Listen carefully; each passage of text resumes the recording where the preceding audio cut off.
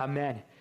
And so as we do that, right, we're talking about the kingship of God, and that leads right back into the series that we're in. It's called God Still Reigns, and we took a break for the High Holy Days, but we're going back into this series. It's a series based on the book of Daniel, and there's a lot of stories in Daniel, a lot of visions and dreams and mystical supernatural stuff.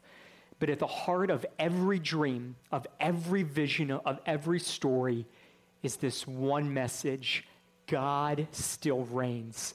And that in times of chaos and uncertainty, and it feels like life is just swirling around us, or it'll look like the world is falling apart, God had a message he wanted Daniel to give to the Jewish people and to give to the kings of the empires of those days, and that is that God still reigns.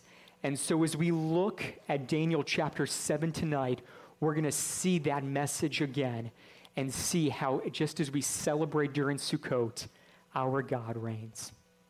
And so if you want to turn with me over to Daniel chapter 7, we're going to begin there. And it says in Daniel chapter 7, verse 1, it says, "In the first year of Belshazzar of Babylon, Daniel had a dream, and visions passed before his mind while he was on his bed." So the first thing is it says during the first year of Belshazzar, right? So it's the first year of a new king in Babylon. And if you remember back to early in our series, right, Daniel had served in the government of King Nebuchadnezzar of Babylon. And then later on, Belshazzar, who was like a descendant, a grandson of Nebuchadnezzar, had this writing on the wall. He couldn't interpret it, so he brought Daniel in, right? So that's kind of the background going into these chapters. And so what we saw as we went through those stories, and then we went through Daniel in the lion's den, right? We looked at the timeline of Daniel's life in chapters 1 through 6. And now in the rest of the book, chapters 7 through 12, Daniel is saying, okay, here are specific dreams and visions that God gave me that are super important, that happened during the course of my life, and I want to make sure you hear these things because they're important. And so when we read and went through chapter 6 with Daniel in the lion's den, that happened when Daniel was like 80 years old, right? And this vision that Daniel is writing for the Jewish people and writing for us is something that actually happened before then, before Daniel in the lion's den, before the writing on the wall with Belshazzar. This is in the first year of Belshazzar's reign. And that means this is right after their transition where Nebuchadnezzar died. And basically what that means is this is the first year Daniel is without a job. He's about 67 years old and he's been laid off. He doesn't have a job. There was a transition of power, right? And that happens to this day, right? When there's a transition of power, jobs change, right? If you get a new boss, a new CEO, there might be some restructuring. And Daniel's in the government. And I remember, and so he's facing that same thing when there's a transition of power. I was listening to a pastor speak in Washington, D.C., and he recently wrote a book for his congregants, just a plea to believers on how to vote. And he says, this isn't just abstract for the people in his congregation, because the people in his congregation, their jobs and their livelihoods depend on who's in the government. And depending on who wins the elections, they might not have a job. And that's exactly what Daniel is facing right here.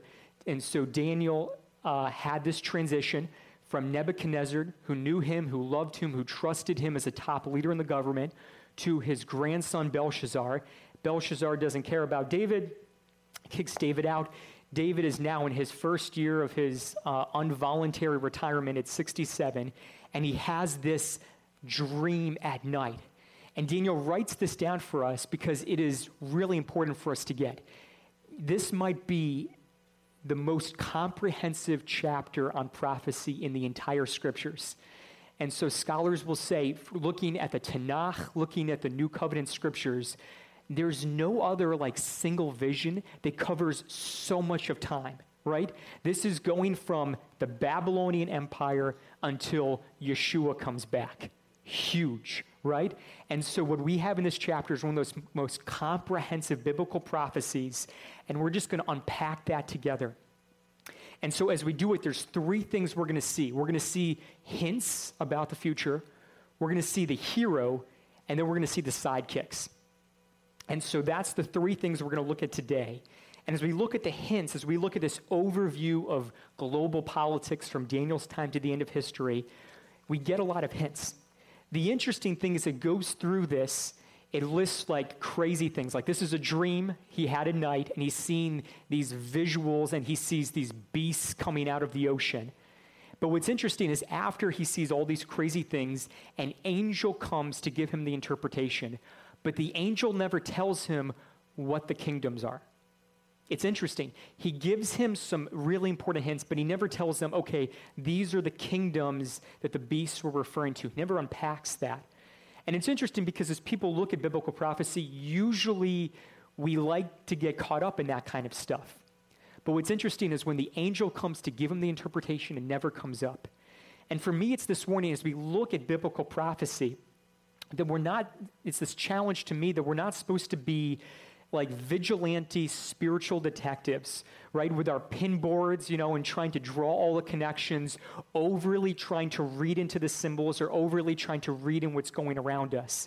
Because that's not what the angel does when he unpacks the interpretation.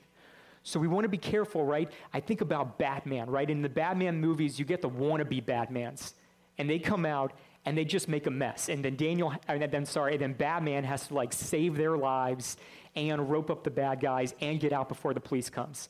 And like when the wannabe Batmans come out, it's just no good. So I feel like, God doesn't want me to be a vigilante, spiritual detective, wannabe Batman, trying to overly read into everything. But he does have hints that he wants us to get, right? And at the last verse of this chapter, it says that Daniel kept these matters in his heart, right? Because while we're not supposed to overly read into things and become paranoid about it, God does want us to be alert to what's going to happen and alert to what's happening around us. And so Daniel keeps these things in his heart. And when Yeshua speaks, like in Luke 21, he says, be alert to what's happening around you and to what happens near Jerusalem. And so we want to just be alert to the hints that we have here. And so like I said, it doesn't give us the names of the kingdoms, but it does give us some hints. And so if you follow Yeshua, just write these hints down, right? Because I would say these, if we want to get into biblical prophecy, if you like that, these are just the very basics that the angel says, Daniel, these are the main takeaways. So we don't want to get like crazy into prophecy, but here are some main takeaways the angel gives Daniel. So if it was good enough for the angel to give Daniel, we might as well jot them down, keep them in, Evernote, and save it for the future. So the first thing he tells them is he says there's going to be these kingdoms on earth, and they're like beasts, right? They're like these beasts that just devour, and they don't care about people, but they're oppressive empires on the earth. But they get to the last beast, and this is the one that freaks out Daniel the most, right? He handles the first three ones, and then when he gets to this last beast, Daniel gets freaked. It says he was disturbed, he was alarmed. This is the one that freaked him out, and this is the one that the angel unpacks for him. And so the angel says the last final empire is going to have these things, and these are the hints that he gives. He says, one, there's going to be a coalition or a confederacy of 10 world leaders. So that's the first thing. And he says that out of this confederacy, the final enemy or the anti-Messiah is going to take over from what's inside of the confederacy, and he's going to bring down 3 of the leaders in the process. So it's pretty specific. So I'd say, okay, I'll jot that down. It says that this final enemy or the anti-Messiah is going to be more intimidating than any other leader. It's going to say he's going to harass, he's going to try to weary and overpower the believers. He's going to speak arrogantly against God and Yeshua, and he's going to try to change the holidays and the laws. It says the appointed times and the laws. And so he's going to try to change the holidays and laws specifically from God. So those are the major clues. Confederacy of 10 nations, one guy's going to come from the inside, take it over, and he gives you some hints about him. I think about, like, my cousins, they love the show Criminal Minds, right? And in Criminal Minds, you have these profilers who would profile who these serial killers were. And they would go out to the public, and they're like, public, don't become vigilante detectives, but here's a profile. If you see someone who matches this profile, let us know. Keep an eye out. So that's kind of what I take away from this. We don't want to become vigilante detectives, but there's a profile. Let's just keep an eye out. But the main thing is this. After the angel gives this profile to Daniel, at the last verse, It says, "This is the conclusion of the matter. As for me, Daniel, my thoughts greatly troubled me, and the color drained from my face, but I kept the matter in heart." So here's the thing. We have this profile, but we can't focus on it too much, because here's the thing. The beasts and the profile, they weren't the main point of the prophecy. This huge prophecy, biggest one in Scripture, the main point was the Messiah. And so what I think what we can do is the same thing that happened to Daniel. If we get caught up in how bad things are going to be, if we get caught up in how maybe difficult things feel right now, if we get caught up in trying to follow all the clues, it can drain the life out of us, just like what happened to Daniel here. But what I sense as I read this chapter is that God doesn't want us to get too caught up on the clues and the difficulties we have now or fear of the future, but to keep the focus on the main thing, and that is Yeshua. And so what we see in this passage is the Messiah. And it's a pretty awesome passage of what happens in this prophecy. And I was talking to my friend Joe Maturko, and he said, "Ravi, you should have done Daniel 7 for Rosh Hashanah, because that's actually when it's traditionally read in the synagogue." Because, right, we talked about the themes of Rosh Hashanah. Rabbi Steve did that. He talked about the coronation of the king. And that's what we have in this passage, where Daniel, he gets a picture into the heavens and into the throne room of heaven. And then he says these words. He says, "Behold, one like a son of man coming with the clouds of heaven. He approached the Ancient of Days and was brought into his presence. Dominion, glory, and sovereignty were given to him, that all nations and peoples and languages should serve him. His dominion is an everlasting dominion that will never pass away, and his kingdom is one that will never be destroyed." And as we look at that, right, this is at the middle of the chapter. This is the climax, because it says you're going to have these evil empires in the world. But then this person, the Son of Man, is going to come, and God is going to give him all authority. He will make all things right, and his kingdom is never going to end. Never another transition of power, never another time of chaos, of uncertainty. His kingdom will be good, and it will last. And that's the climax of all of history and the climax of this chapter. And the beautiful thing about it is when it talks about the Son of Man coming, it points directly to Yeshua.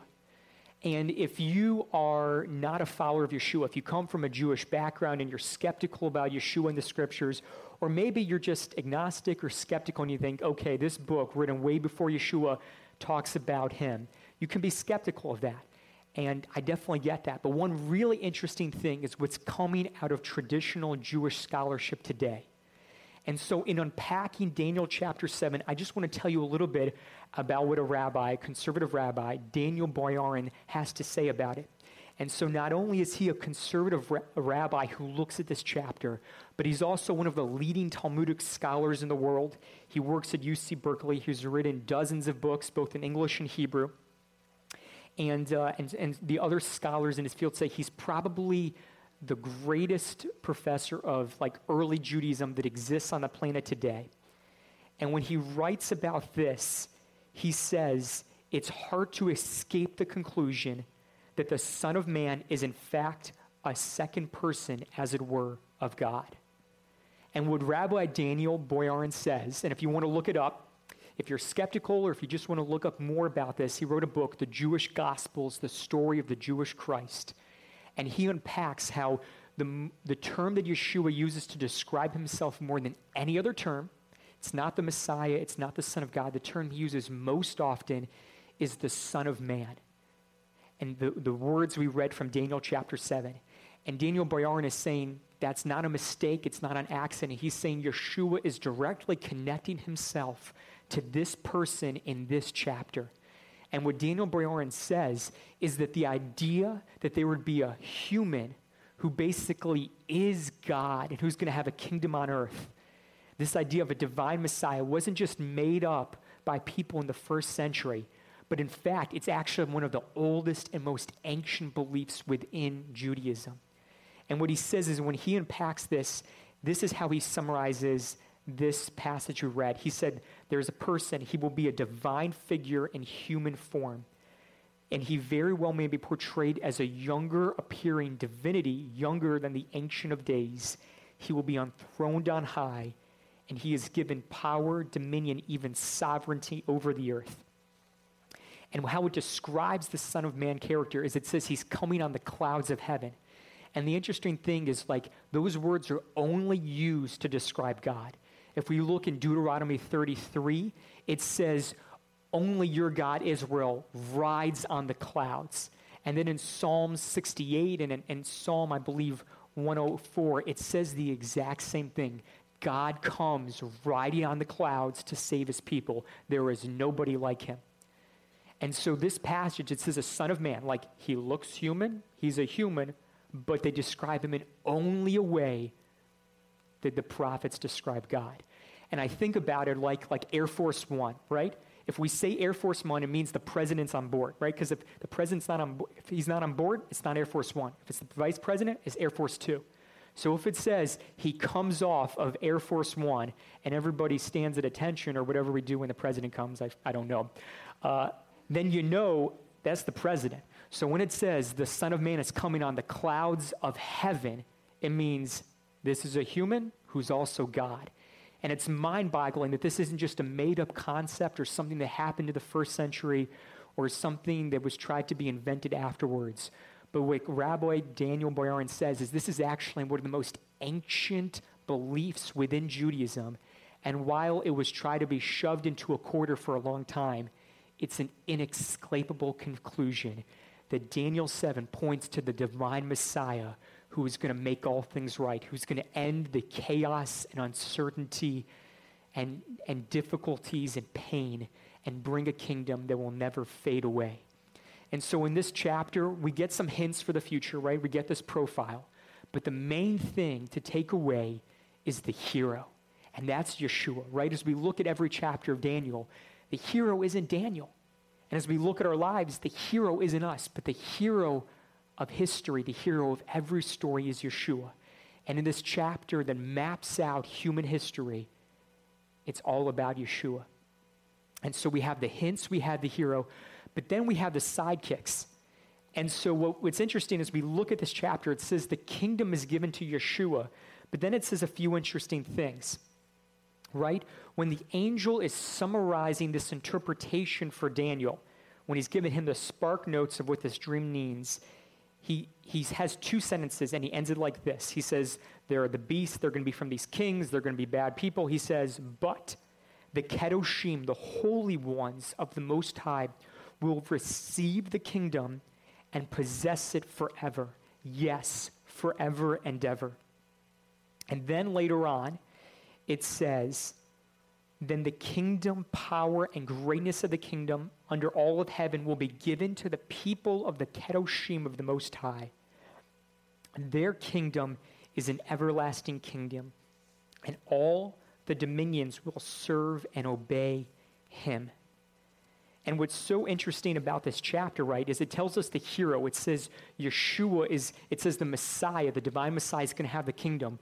But then it says the people who follow this Messiah, they're going to possess this kingdom and reign as well. It's this amazing thing. And actually, it's so amazing, it was really confusing for Jewish scholars because what they'll say is, okay, the first portion talks about the Son of Man coming and reigning this kingdom. And then that's the first part, right? And then next, it talks about the people of God reigning over. So they said, is this Messiah, is it really one person, or is it just figurative of the Jewish people in Israel following the Messiah? And what Daniel Boyarin says, both. And that's really the awesome thing about this chapter. Yeshua is going to reign forever and ever, and then those who follow the King of Israel are going to reign with him. And that is just this mind-boggling truth that God wants us not only to take away from Daniel chapter 7, but from Sukkot, right? This idea that what we live in temporary housing right now in makeshift tents that probably fall apart in our backyards if we're not good carpenters and good with building stuff like Terry, right? It falls apart. But it's a matter of, in a world that's falling apart, in a world where our bodies fall apart, in a world that's just overcome with pain and with evil so often, there is going to be a time when God dwells with us and lives with us forever. And Yeshua is going to reign and make things right, and then we're going to reign with him. And this isn't just a few random verses in Daniel. It's throughout the scriptures. Yeshua talks about there is places being prepared for those who follow him. And in Revelation, it says it again and again. In Revelation 2:26, and Revelation 20, verse 4, and Revelation 22, verse 5. It talks about it in 2 Timothy again and again. It says, those who follow Yeshua and cling to him, like Rabbi Steve talked about just recently, right? Those who follow Yeshua are going to reign with him. And as we look forward to that day when Yeshua makes all things right, it should give us this shalom and joy through the chaos and uncertainty now. But it's also this challenge. Because what Rabbi Paul writes to the believers in 1 Corinthians 6, he gives them this warning that relates to the idea that we're going to reign with Yeshua later on. And so I just want to read his warning to them because it also applies to us right now. And he's writing to them in a time when they're getting involved in these disputes and they're going and they're suing each other in court. And they're getting involved in a lot of sin. And then these are the words that he says to them in 1 Corinthians 6, beginning in verse 6. He says, does any one of you have a matter against his neighbor? Why do you dare go to court and not before the Kedoshim, the people of God? He says, don't you know that the Kedoshim will judge the world? And if the world is to be judged by you, are you incompetent to judge trivial matters? Don't you know that we are to judge angels? How much more the matters of this life? So if you have courts for the matters of this life, why do you appoint judges over yourselves, people who have no standing in the community of God? He says, I say this to you to put you to shame. Isn't there even one wise person among you who's able to settle a dispute between brothers? But instead, brother is going to court against brother, and before unbelievers at that. And he says, therefore, it's already an utter failure for you that you have lawsuits amongst yourselves. Why not rather be wronged? Why not rather be cheated?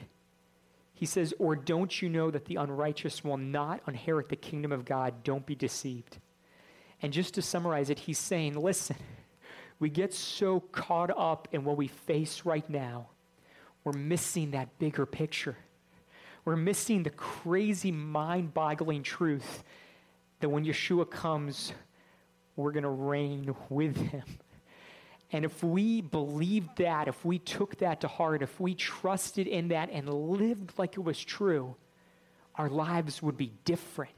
Then we would look like the Kedoshim, right? The holy ones, the set-apart people of God, right? Then we wouldn't get involved with petty disputes because we'd see it with eyes that see things from God's perspective, right? We talked about the lulav and the etrog. We would have hearts after God's heart, eyes after his eyes, lips that speak like him if we realize that we aren't just nobodies and what we say and do doesn't matter. We're actually future people who are going to rule with the Messiah. And he says, if you embrace this truth and lived in light of it, your fights and arguments would fade away, and the sins that are entangling you and grabbing onto you, you would be liberated to let them go. And so as we continue in worship, as Jillian leads us in worship, I just want us to take away these three things from the chapter. That as we look at scriptures, we look at this prophecy in Daniel, there are hints for us to take away. There's a profile for us to keep in mind. But to keep the main thing, it's about Yeshua. And he's the one who's going to make things right and end chaos and uncertainty and evil. Our hope is in him. And that ultimately, when he returns, we get to be his sidekicks who rule with him.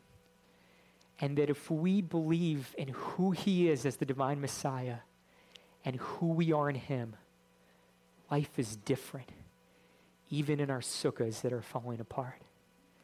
And so if you just want to join me in prayer before we just respond to God in worship. Father, we thank you that you have entrusted all authority to Yeshua.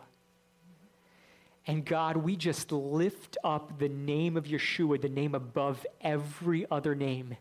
And we are so grateful for who he is.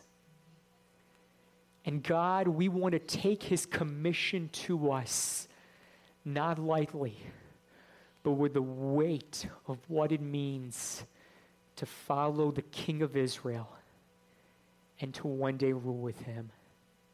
God, would you open the eyes of our heart to have revelation of Yeshua and revelation of our identity in him, that in the midst of chaos and uncertainty, in the midst of pain and pettiness, we would be different because of who Yeshua is.